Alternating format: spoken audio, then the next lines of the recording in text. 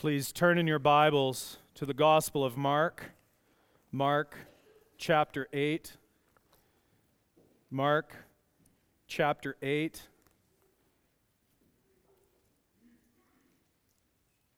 Beginning in verse 27. And just consider that even the river of God's blessing through His Word is actually flowing down to us at the lowest place. It has come to us here. This is the very Word of God. Mark chapter 8, beginning in verse 27. And Jesus went on with His disciples to the villages of Caesarea Philippi. And on the way He asked His disciples, "Who do people say that I am?" And they told Him, "John the Baptist. And others say Elijah, and others one of the prophets." And He asked them, "But who do you say that I am?" Peter answered Him, "You are the Christ." And He strictly charged them to tell no one about Him. And He began to teach them that the Son of Man must suffer many things and be rejected by the elders and the chief priests and the scribes, and be killed, and after 3 days rise again. And He said this plainly. And Peter took Him aside and began to rebuke Him. But turning and seeing His disciples, He rebuked Peter and said, "Get behind me, Satan. For you are not setting your mind on the things of God, but on the things of man." And calling the crowd to Him with His disciples, He said to them, "If anyone would come after me, let him deny himself and take up his cross and follow me.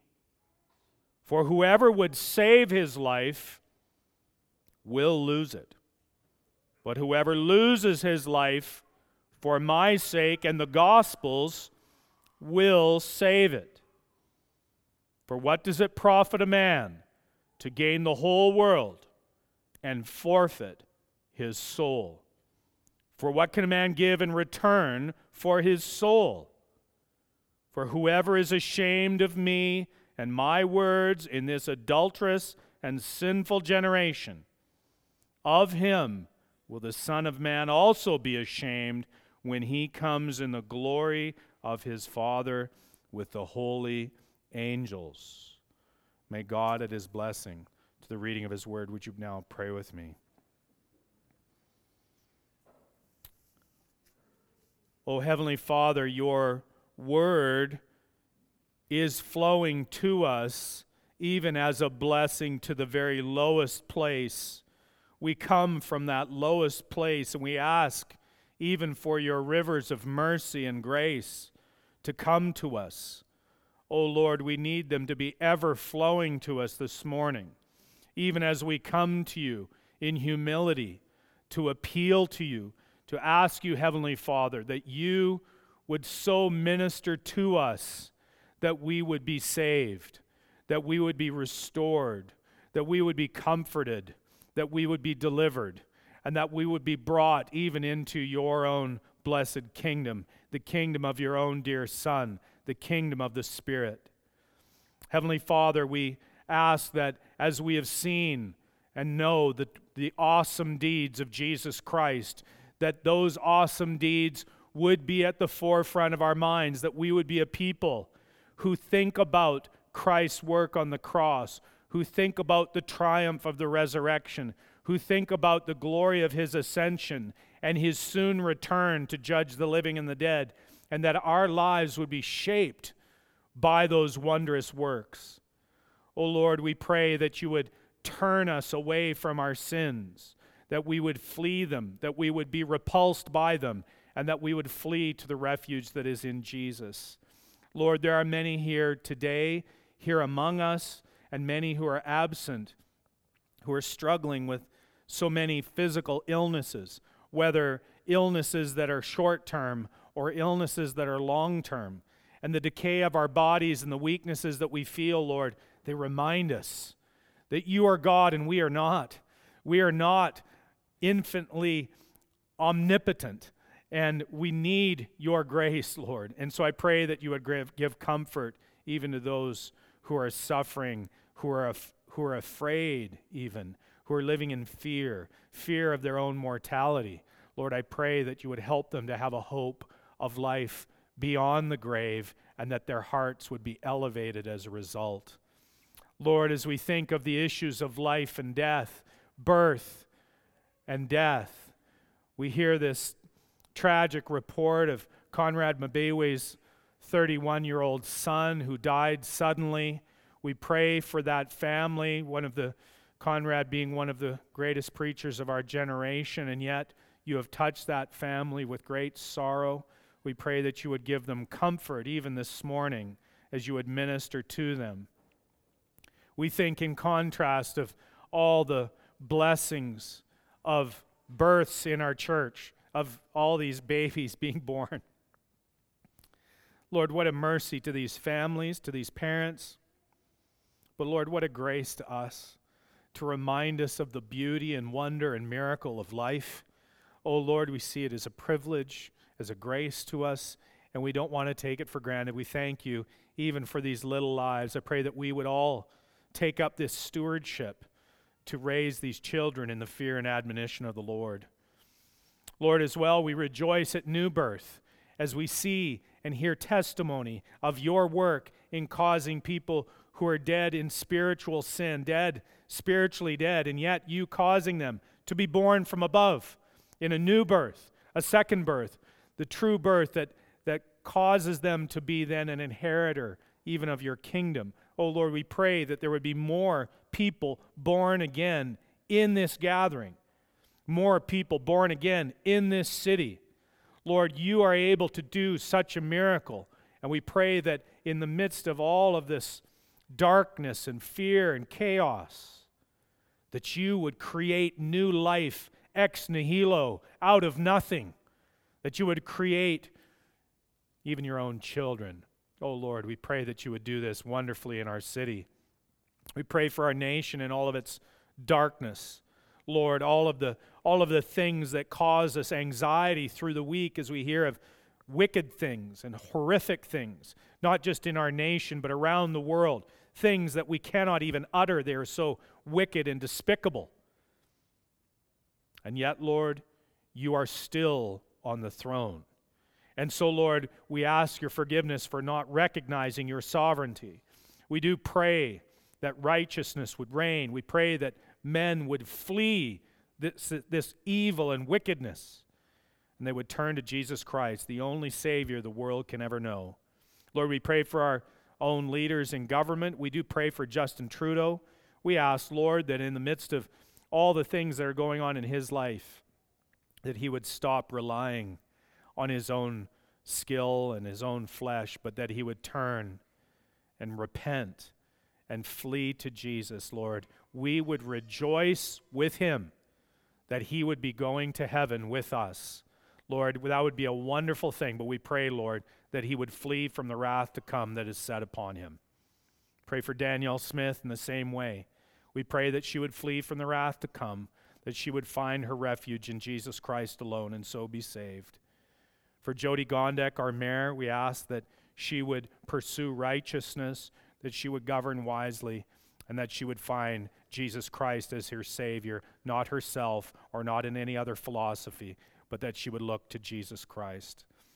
And Lord, for us now, as we have this great privilege of hearing your word, we pray that your word would come with power to pierce us, that the sword of your Spirit would perform a spiritual surgery on every heart here. You are only able to do it. So we appeal to you to act and to do it in our midst, in every heart here. And you would get all the glory, for we pray this in Jesus' name. Amen. You may be seated.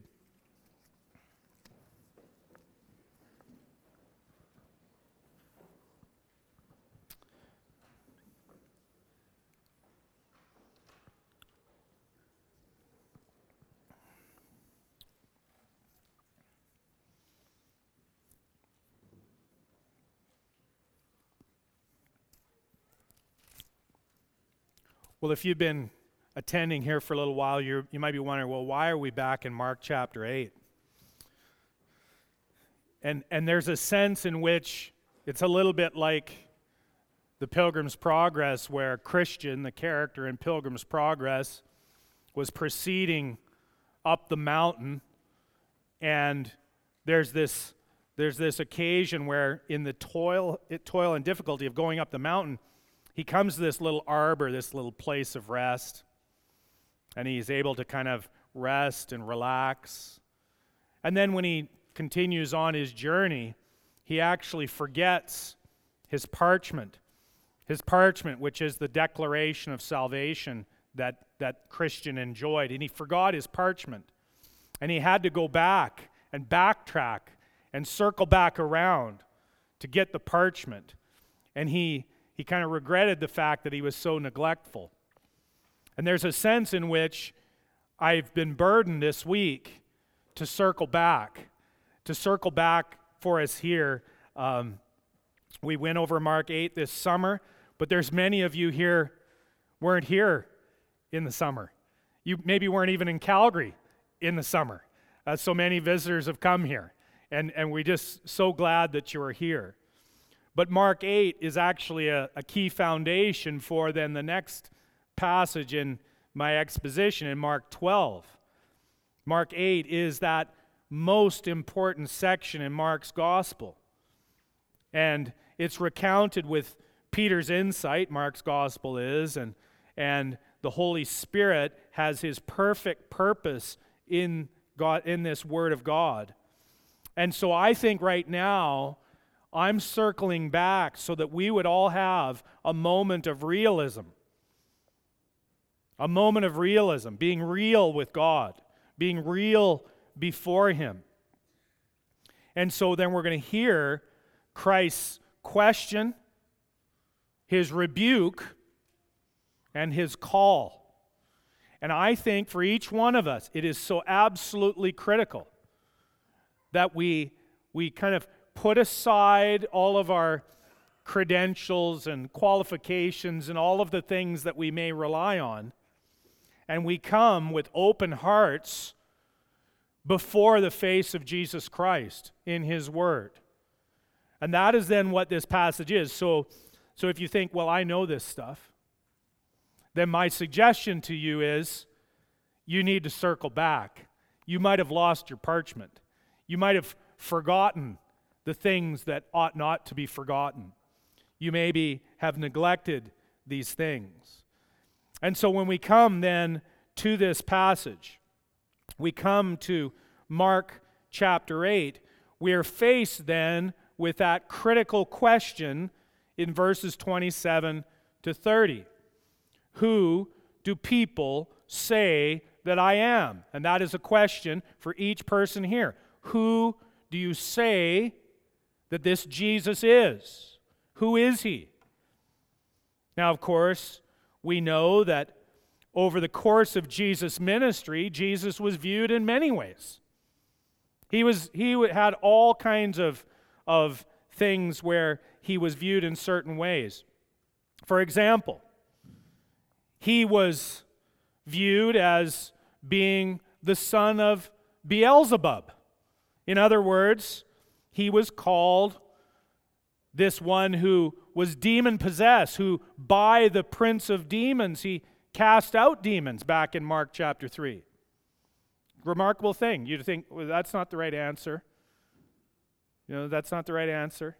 And yet, that's what people thought. Others in all of Jesus' claims to be the king, they said, no. We have no king but Caesar, they said. These Jews said in John 19 and verse 15, at the possibility of crucifying their king, as Pilate was about to do. No, they rejected Jesus as the king. Further to that, Jesus was thought of as being a blasphemer. A blasphemer. In John chapter 10, when He said, I and the Father are one, the Jews picked up stones to murder Him. or we should really say, to judicially execute him, because he was making the claim as a man to be equal with God, as we are told in John 10. So these were various views. And so then in John chapter 4, although the Father is seeking worshipers, John 1 tells us that he came to his own, and his own did not receive him. They didn't receive him. So it's remarkable then these possibilities. Well, you see there then the options. When Jesus asked that question in verse 27, who do people say that I am? And they said, John the Baptist, and others say Elijah. Well, of course, John the Baptist, by this point in Mark chapter 8, John the Baptist was dead. So is this then Jesus? Is this Jesus, John the Baptist, resurrected? Or is he Elijah? According to Malachi chapter 4 and verse 5, this anticipated prophet that Malachi looked forward to, who would be the forerunner to pave the way for the Lord. Was Jesus that Elijah? Well, Jesus had said actually that John the Baptist was the Elijah to be expected. So, it could have been one of those. Or was he one of the prophets? Deuteronomy chapter 18 and verse 15 anticipated a prophet like Moses would come. So there was this thought, well, where's this prophet? Now, did you know, everybody's learning lots about Judaism and Islam today because of the war between Israel and Hamas. But did you know that Islam considers Jesus to be a prophet? They affirm that. So when you're talking to your Muslim neighbors, as I have talked to, they'll say, oh yeah, Jesus, great, Jesus is awesome. Oh, I didn't think you liked Jesus. Oh no, Jesus is great. Jesus is a prophet. Jesus isn't God, but Jesus, he's good, yeah. But Muhammad, he's the pinnacle prophet. Jesus is just one of many. But they affirm that he's a prophet of a type. And then comparisons can abound when you start looking at who do people say that I am? How is he to be compared to this Jesus? So think of all the saviors throughout history. Alexander the Great was touted as a savior, viewed as a savior when he conquered the known world.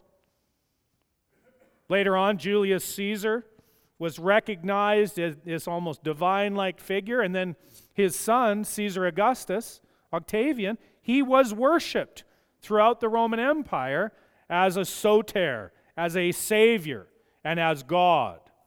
He was viewed as another god. We have all kinds of examples of this. Muhammad himself is venerated in the confession of Muslims. Or someone later on, like a Napoleon, who crowned himself as the emperor of his vast kingdom. Mussolini made the trains run on time. He was touted as the savior of Italy at the time. Even Adolf Hitler, he promised to make people proud to be Germans again. He was viewed as a deliverer.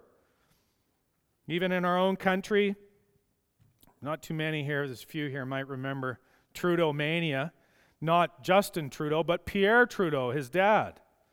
And just viewed as then this great deliverer for Canada, bringing us into the modern age. Or even Justin Trudeau, who is called the Dauphin, which is this princely title in French monarchy. That's what he was called. Barack Obama, first president of the United States, who was black. Donald Trump, the great disruptor of the deep state. People have all kinds of saviors that they view, whether all kinds of monarchs and dictators and liberators, from Edward VI to Mao Zedong, all of them viewing these figures as deliverers, and yet they're all dead in the ground or going to be. But then we come then to that remarkable question in verse 29. He asks them, but who do you, not just everybody else out there, who do you say that I am? And this today, this morning, is for each one of you the most personal question that could ever be asked of you. Who do you say that I am? And in saying that, it's not just who do you kind of make some verbal comment. It's actually, what are you believing? Who do you say that I am? So this Jesus of Nazareth, how are you interpreting this? Is he real? It's a very just simple question. Is Jesus real? Or are you here because you're kind of wanting to get connected to some type of religion, some type of system of beliefs? Or are you coming to the Jesus who is the true and living God? Is he real? Who do you say that I am? And Peter answered him, as we know most famously. Peter said, you are the Christ. You are the Christ. And of course, we know that name, Christ, became part of Jesus' own name, Jesus Christ. But of course, Christ was a title before it was a name. The Christ. You are the Christ. You are the one who fulfills this office, this title, this role. You are the Christ. The Christ, from the Greek Christos, ha Christos, is then the Greek translation of the Hebrew word Mashiach. And that word means the anointed one. The anointed one.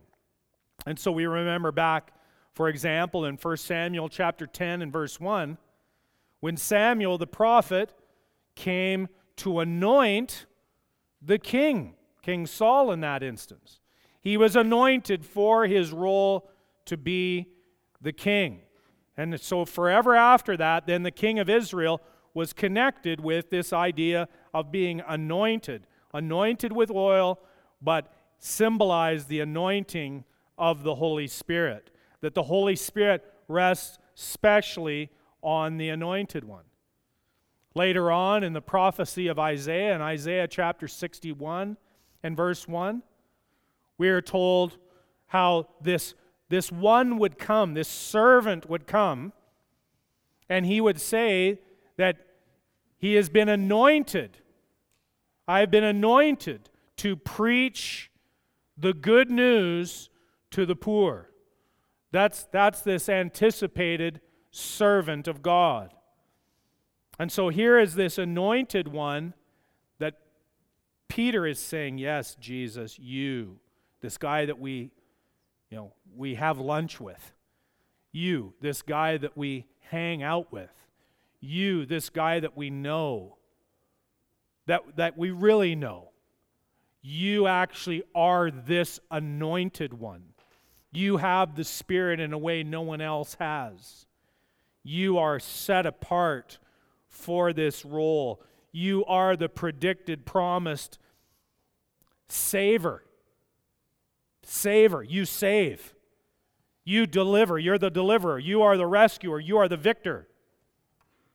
You're the one to set all the wrongs right. You are the one who comes in the name of the Lord. You are the consolation of Israel. You are the light of the Gentiles. You're all of these things. And you're a guy that we know. In Matthew and in Luke is added this statement by Jesus that flesh and blood has not revealed this to you, but my Father who is in heaven. So it's not simply a matter of collecting sufficient data about Jesus. To recognize that Jesus is the Christ requires God to do something in you specifically, in you dramatically, personally, supernaturally. He must do something in you. he actually must reveal Christ to you, and even more specifically, he must reveal Christ in you, as he did for Peter. Peter's confession was not a discovery made by bare logic or naked reason. That corrupt heart, your corrupt heart, the world's corrupt hearts, will be blind even to the most obvious evidences. It's one of the things articulated through the Gospel of Mark. Lay out all the evidence. Hearts are still blind. What did I preach a little while ago? Your feelings don't care about facts. Your feelings don't care about facts because you're blind. And so, as Paul said in Galatians 1:16, when Christ was revealed in me, you need to ask God to reveal Christ in you, that you would believe in him from the heart, that you would know him. This happened to Peter. This is the remarkable thing, that it was the Father who is in heaven who revealed this to him. He said, "You are the Christ." And the question is, it happened to Peter. But the very important question this morning is, has it happened to you? Has it happened in you? Or have you been playing a church game? Or maybe you're here and you've hardly had any connection to Christianity, to the church. And I would just invite you to call out to God and ask him to reveal himself to you and to reveal Christ in you. Ask him. Ask him to do that. Appeal to him in his power and his awesomeness to do that for you, because he's able. It's a remarkable thing. Then, strangely enough, then in verse 30, unlike all of these would-be saviors, all of these gurus and heroes and dictators and monarchs and conquerors, all these people, verse 30, he strictly charged them to tell no one about him. Don't post it on Facebook. Don't put it on Twitter. Don't have it on TikTok. But that's what everybody else would do, right? Like that's what every politician, we see now. That's what governments do. Got to get the information out there. Got to get the propaganda out there. Jesus, very interesting. It's all through Mark. He says, "Don't tell anybody about this." Now, why would he do that? Why would he want to keep it on the down low? Why would he not want it all broadcast? Isn't that why he came? We're supposed to broadcast that Jesus is Lord. We're supposed to broadcast that Jesus is the Christ. Why now? And it's because of this. He was letting his works speak for themselves. Let the works speak for themselves, and let people make their assessments based on the works themselves. And so then he's testing everybody by that. So that's the question before us, Christ's question to you. And you might be thinking, "Oh yeah, I know this. I know this." But the question is, is the Jesus that you claim to be following, is he actually the true Christ? And that is a critical question. Have you been kidding yourself? And maybe you've been following a Jesus of your own making rather than the true Christ, just as these folks were doing, they were in threat of doing. And Peter, when he confesses the true Christ, it's only because God has revealed that to him. But then, verse 31 brings us then to this whole second section, this whole other issue. And it is this challenge, namely, verse 31, he began to teach them that the Son of Man must suffer many things and be rejected by the elders and the chief priests and the scribes and be killed. And after 3 days rise again. Now, this would be tough to take. Because in the Jewish expectation, as you may know, the Jewish expectation of that time, the idea that the Messiah, the anointed one, came to be understood in the literature of the Second Temple, the time between the Testaments, we could say. In that literature, there was a Jewish expectation that the Anointed One, the Messiah, would come and deliver them first from the Greeks, the Greek domination, and then later from Roman domination. And so they wanted political liberation. And they thought, when the Messiah comes, this is our guy. This is our Red Caesar. This is our guy to get behind. This is our guy that we can rely on.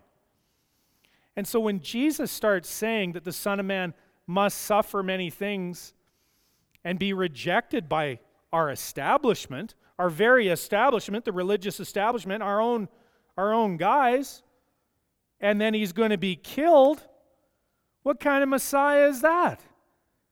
That's a loser. That's a loser. That's a losing bet. Why would we want to put ourselves behind a losing bet? And you might think, oh, well, that's all, way back then. I'll tell you what, it's probably getting right into your business right now if you think, is this what I should be doing with my faith? Getting behind Christianity in this hostile world? Is confessing Christ and all of the ethics that the Bible teaches, is that a losing bet in this society? You might be tempted to think that way. Because there's lots of folks in town here, they think Christianity is a losing bet. Like it is not a way to have success in this current time. You need to get with the other agendas, right? Get with those other agendas out there, not this Christian agenda. So you got to have some sympathy for Peter here. You got to, Peter, he's hearing this. And Jesus is very upfront. Verse 32, he said this plainly. He's not speaking in parables. He's not speaking by analogy. He's being very open about it.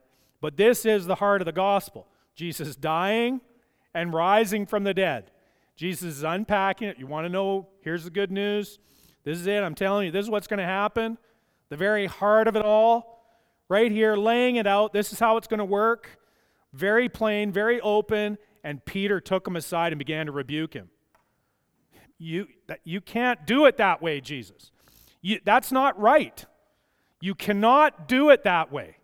He rebuked him. Stop. That is not the plan, Jesus. You can't allow that to happen. That is not the program here. Now, I just think it's really, this is really where it gets us. This is our sympathy with Peter because we act like that every day. We act like that with Jesus all the time. We're like, I don't really like how you're doing things in my life, Jesus. I don't like this plan that you have for me. I don't like the way that you're thwarting all of my plans and ideas. I don't like the way things are going in my family or in my marriage or in my church or in my career or in my nation. I don't really like how you're doing things, Jesus. Has anybody felt that way? Oh, yeah. Okay, I got one hand. No, that's okay. If you're honest, you feel it often because you can be puzzled and challenged and just these things like why is it going like, why are you saying it's going to go like this? This is not the triumph we expected. And there's many of you here, you want to follow Jesus, but you're thinking that, yes, I follow Jesus, and this is the triumphal way. Everything's going to be awesome. Everything's going to have power. Everything's going to be strong. Yeah, there is power. There is strength. But it is in the glory of the resurrection. Yes, he gives us power to persevere in trial and hardship, but there is great humiliation and weakening and difficulty. But there is joy in the midst of that sorrow. There's joy in the midst of it because our hope is beyond all of it. So you got sympathy with Peter. The idea of a crucified Messiah, a Messiah who would die in that way, and specifically a crucified Messiah, that was a contradiction in terms. As Paul said in 1 Corinthians 1:23, we preach Christ crucified, a stumbling block to Jews and folly to Gentiles. It's a stumbling block because people actually couldn't in good conscience embrace it. These Jews, it affected their conscience. They thought it was wrong. It was wrong to believe in a Messiah who would be crucified. And is evidence in even today in Israel. There are Jews there. They do not accept Jesus as the Christ because they say, well, how could the Messiah be crucified? And if he was a Messiah, how come there's still war and wickedness and tragedy? And they think he's not good enough. He's not good enough to do the job, so they reject him. So he's either a stumbling block or folly, but for a Jew like Peter, it's a blasphemous idea. And this is where I think Peter, in rebuking Jesus over this idea of him suffering and being rejected by the elders, all the leaders, chief priests, scribes, and being killed, I think that Peter, knowing his Bible, would recognize that for Jesus to be judged and executed by the religious leaders of Israel puts Jesus in the category of the rebellious son described in Deuteronomy chapter 21 and verses 18 and following. You can turn there, you can just listen. Deuteronomy chapter 21 and verse 18 says this: if a man has a stubborn and rebellious son who will not obey the voice of his father or the voice of his mother, and though they discipline him, will not listen to them, Deuteronomy 21:19, then his father and his mother shall take a hold of him and bring him out to the elders of his city at the gate of the place where he lives, and they shall say to the elders of his city, this our son is stubborn and rebellious. He will not obey our voice. He is a glutton and a drunkard. Verse 21, then all the men of the city shall stone him to death with stones. So you shall purge the evil from your midst, and all Israel shall hear and fear. Now, I think it's very important to recognize that for Peter understood, as many of the other Jews understood, that Jesus started to appear like that rebellious son. And if so, he's evil and he needed to be executed. That is one of the perceptions that people had. The very next paragraph in Deuteronomy 21 speaks of how that wicked man is to be hung up in a tree.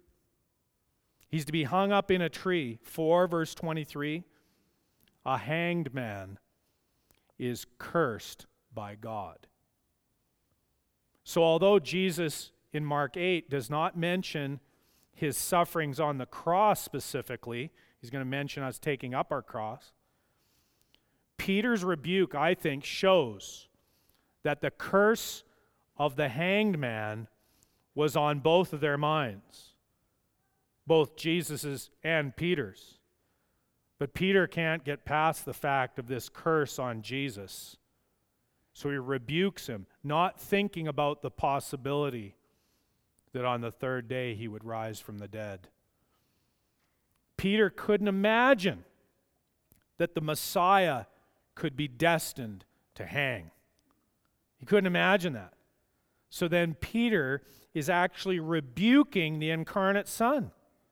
He's rebuking God. He's kind of like, like Jacob wrestling with the angel of the Lord, or Gideon asking for repeated fleeces from God. Peter couldn't let the true Christ do the things that he was going to do in this unexpected and uncomfortable way. He wouldn't let him. Peter let out, maybe something like you, maybe something like me, let out his inner control freak. Right? Oh, you're not a control freak. I know you're not. Yeah, right. We all are, in some measure, some more than others. We want to control Jesus, and we want to control the outcomes. And when the outcomes don't come as you want them, that's when you start getting mad and frustrated and angry and depressed and bitter.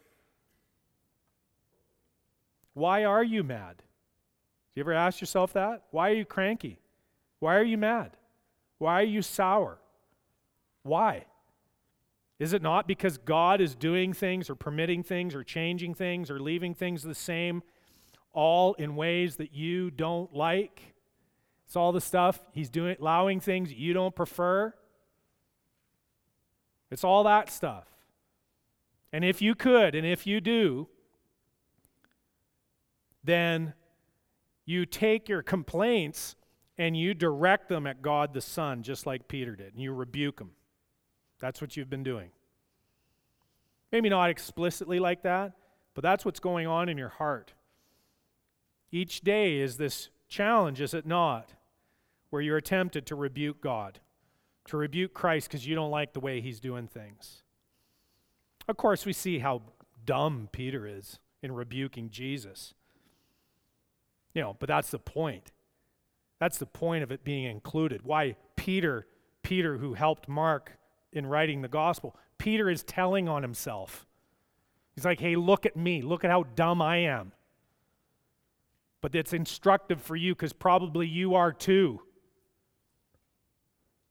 But then, on the other hand, you see that Jesus allowed it?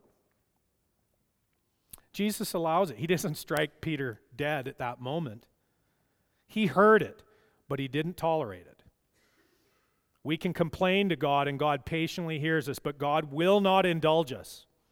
He will not tolerate our sin. And so we have Christ's own rebuke in verse 33. Jesus, turning and seeing his disciples, he rebuked Peter and said, "Get behind me, Satan, for you are not setting your mind on the things of God, but on the things of man." So you've got this powerful shift from the man coming at God to God coming at the man. And you get here a hint of the judicial clarity of Jesus. He's the judge. He's not renouncing Peter, but he is renouncing Satan. Jesus would not tolerate Satan's lies or his influence or his agenda to direct his own affairs. Jesus was not Satan's slave. It's very important to recognize. Just like Jesus being tempted by Satan in the wilderness back in Mark 1 or Matthew 4 or Luke 4, the agenda of Satan is to divert Jesus away from his sufferings, away from his atoning, away from his cross. All Jesus had to do was worship Satan. All Jesus had to do was follow Peter's wrong-headed satanic correction. That's all he had to do. But Jesus, the incarnate Son, according to his human nature, showed what he said. He practiced what he preached. Jesus set his mind on the things of God, not on the things of man. Which is why Paul has told us to do the same in Colossians 3 verse 2. Set your mind on things that are above, not on things that are on the earth. It is a paraphrase, a pretty good one, of Jesus' words that he said to Peter, "For you are not setting your mind on the things of God, but on the things of man." Now, do you realize that you can pursue a logical course of action, a seemingly rational plan, and yet you can be doing so without God? You're like, oh, this is logical. This is very rational. This seems very wise. But you're doing it without reference to God at all. You can be prudent and careful, yet God is not even considered. You can act without God. You can build and plant and plan and make without reference to God and the things of God. You can be very busy with your life. Are we not all busy? We're all crazy busy, aren't we? You can be very busy with your life, and God is seemingly pushed to the margins. He's hardly remembered. He is left to an afterthought. He is reduced to an add-on. He is made, as David Wells says, he's a junior partner in your personal enterprises. Oh yeah, I got God with me. He's over there. He's over there. He's not at the forefront. And do you realize that when you're doing that, you're treating God that way? You're doing it Satan's way? When you reduce your attentiveness to God, you are increasing your attentiveness to Satan without realizing it. You may not be possessed by Satan, but you're duped by Satan. Paul said, we are not ignorant of his schemes, 2 Corinthians 2:11, but what if we actually are ignorant of them? We're actually clueless to them. What if we very much are like Peter, blindly, arrogantly being upset with God because God is not doing things the way he's supposed to do them in our reckoning? This should pierce each one of you as it pierces me, because this is our tensions with God. That's the case. But be glad then, friends, when Jesus rebukes you. Oh. He loves you too much to let you drift along believing and spouting Satan's lies. Jesus will stop you. If you belong to him, see, Peter belongs to Jesus. That's why Jesus rebukes him. Jesus will stop you and will arrest you. And he will show you by the power of his word that you must look again to the things of God and stop looking at the things of man. What a mercy when Jesus rebukes you. When you are stopped because you couldn't stop yourself. You couldn't help yourself, it seems like. But then as we come to this third point, in verses 34 to 38, and we just think, and I don't need to go into it, I don't need to delineate the deceptiveness of our age, the disinformation we have, the spin, the deep fakes, the lies. People backtrack, they flat out deny what they said. There's lies everywhere. And if you're like me, you're not clever enough to see through the lies. And yet God reveals his truth into your life, and he gives you eyes to see. You can see through the lies. He gives you a heart to believe.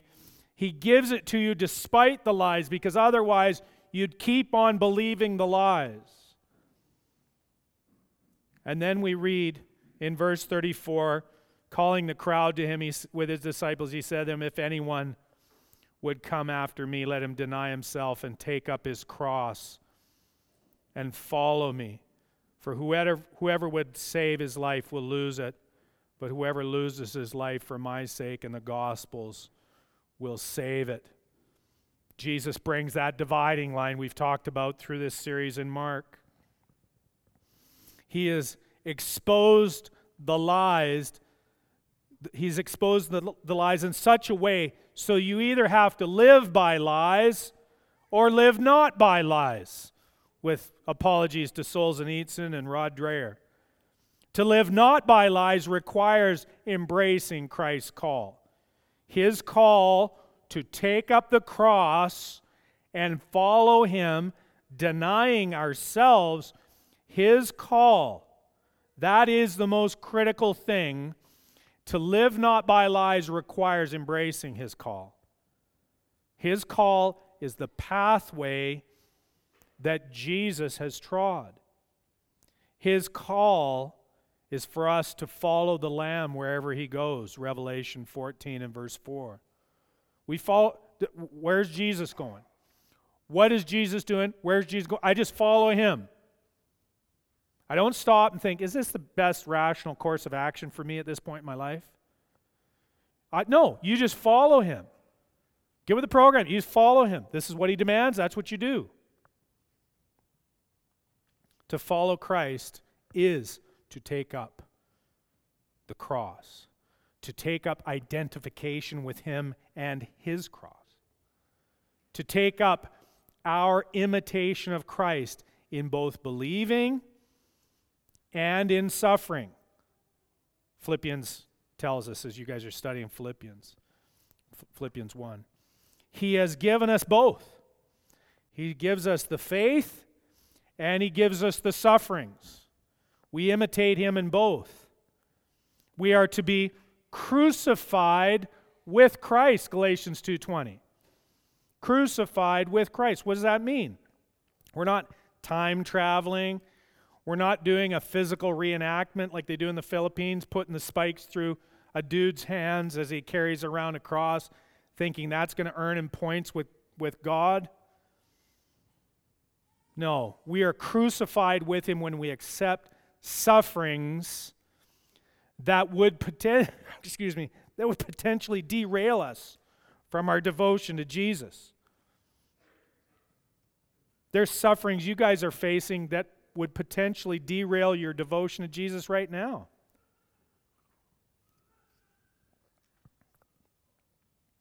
Every time you suffer, you are tempted to stop believing in Jesus. Aren't you? Why is this happening to me? We accept the sufferings as part of our identification with him. We accept the sufferings as our passcode to heaven. We accept them as the badge of our enlistment in his army. We accept them as the family crest of our royal inheritance. So Christ's call to take up our cross is the imitation of the sufferings of Christ and the embrace of them. Not in some sort of masochistic way, but in an eschatological way. We suffer now to celebrate then. We bear the cross now to bear the crown then. And then we will cast our crowns before him and worship to him. Verse 35 says that those who would save his life will lose it, but whoever loses his life for my sake and the gospel's will find it. This is an absolute alternative to the world's way. Otherwise, you have to take Satan's way. If you take Satan's way, you seek for power. You seek to save your life. You seek for gain. Never underestimate the possibility that the pursuit of power would be satanic. You're tempted by it to pursue power, financial power, status power, health power, whatever it is. And you could be pursuing that power and it be satanic by its very definition. Historically, those who have been among the rulers of societies have sought power, and so they have pursued the things of man into dark paths. They've sought what is truly of Satan. King Solomon lost his way and built special places for the worship of Moloch and satanic idols, 1 Kings 18. Gavin's going to be speaking on Solomon at the men's breakfast. So it's very clear. You can take the cross or you can lose your soul, losing your soul to Satan. That is what is before each of you today. Verse 36. For what does it profit a man to gain the whole world and forfeit his soul? That is the power equation. You can seek the things of man. You can do that. You can seek it all, and you actually forfeit your soul to Satan. Sure, you'll seem to gain the whole world, but you'll be a soulless ghoul, a zombie without a soul, a condemned creature of hell. You know, the the great and the wonderful, the billionaires of our world, if you're to talk with them, you find out that for all their cleverness and their power and ability, there's nothing inside. They have a soul, but the soul has been given to Satan. So don't be enamored with them and want to be like them. You can take up the cross, and when you are a believer, when you take up the cross, that torture stick, which is what it was, it's like an electric chair. When you take up the cross, it becomes a thing of beauty. It becomes a thing of beauty. The budding cross becomes beautiful when you take it up because you believe in Jesus Christ. You take up the sufferings of Christ as an opportunity for a shared experience, a share in Christ's suffering, playing your part in the theater of God's glory, following Jesus on pilgrimage, looking to Him, being comforted by Him all the way along, feeling weak, yet being made strong, feeling sick of this world, yet excited for that world. All of it. It's not enough, as Jordan Peterson has done, to secularize the taking up of the cross to mean simply embracing difficulty. That's not it.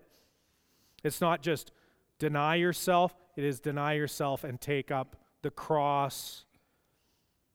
Otherwise, it's mere stoicism. But we have something profoundly more. It says, let him deny himself and take up his cross and follow me. Follow me. Me. We follow Jesus. He is leading us to eternity. He is the Archegos, the trailblazer, the pioneer. We don't have to figure out the way to go. You don't have to figure it out. Aren't you tired of trying to figure it out? I'm weary of trying to figure it out. I don't know what to do. I don't know how to do it. I'm going to just follow Jesus and trust Him. Give up trying to control your life and follow Jesus. Follow me, He says. That's all we have to do. He takes the lead, we follow. We're not arrogant and going to do our life coaching and, boutique life design. Is that what you're doing? We follow Him. We follow Him. And that's how we gain it all. By losing it all and leaving it all behind here. The richest man in the world, you know how much he was worth when he died? 0.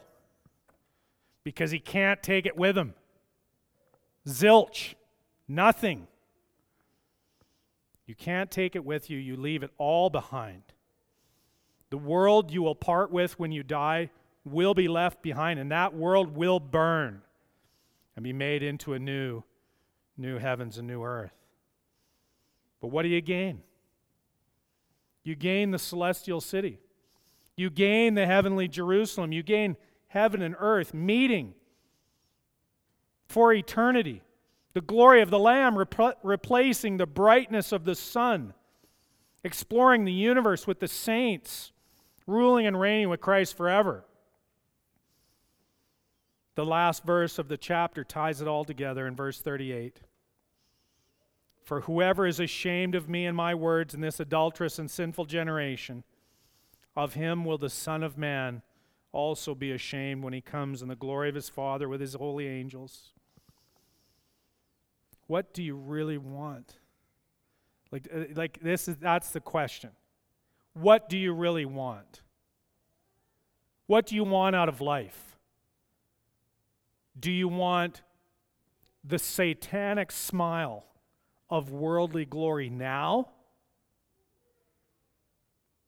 Or do you want the smile of Christ upon you in the Father's glory then? That's it. The satanic smile of the world's glory now, or the smile of Christ in the Father's glory then. You're tempted, like Peter, to rebuke Christ for His way of doing things. Trust Christ. Follow Him. If you're backslidden a bit, or much, if you've been duped by Satan, all you need to do is call out to Jesus. Look to him, return to him. Look at your sufferings. Some of them are self-imposed. Most of them are literally outside of your control. All you need to do is suffer and believe and know that you're being molded and shaped to be like Christ. And I just urge you, pan out, zoom out on your life and look at the whole and realize that if you are not ashamed before God, that's worth more than anything in this world. So you can take up your cross. If you don't, you have lost your soul. Why? Why when that offer is there? And so I urge you, as Jesus does, will you take up your cross or will you keep selling out to Satan? That is what is before us. For those of you who are bearing the cross and following him, then be encouraged. He walked your Calvary road before you did. He did it. He knows every step, every stone, and he is not ashamed of you. And he won't be. For he will bring you with him to glory, the glory of his Father and your Father. And may we have then that glory in our eye as we bear the cross and follow the Son. Let's pray together. Almighty God, create new followers of Jesus Christ in this moment by the power of your Spirit. We pray in Jesus' name. Amen. Please stand and respond to the glory of the risen Christ. Please rise. If you've been carrying guilt and shame and being crippled by guilt and shame, then the words of Romans 10 and verse 11 are for you and for all of us. For the scripture says, everyone who believes in him will not be put to shame. For there is no distinction between Jew and Greek, for the same Lord is Lord of all, bestowing his riches on all who call on him. For everyone who calls on the name of the Lord will be saved. Call upon him today. Bring your guilt and your shame to him. Call upon him and you will not be ashamed. Believe on him today. Go in peace. You're dismissed.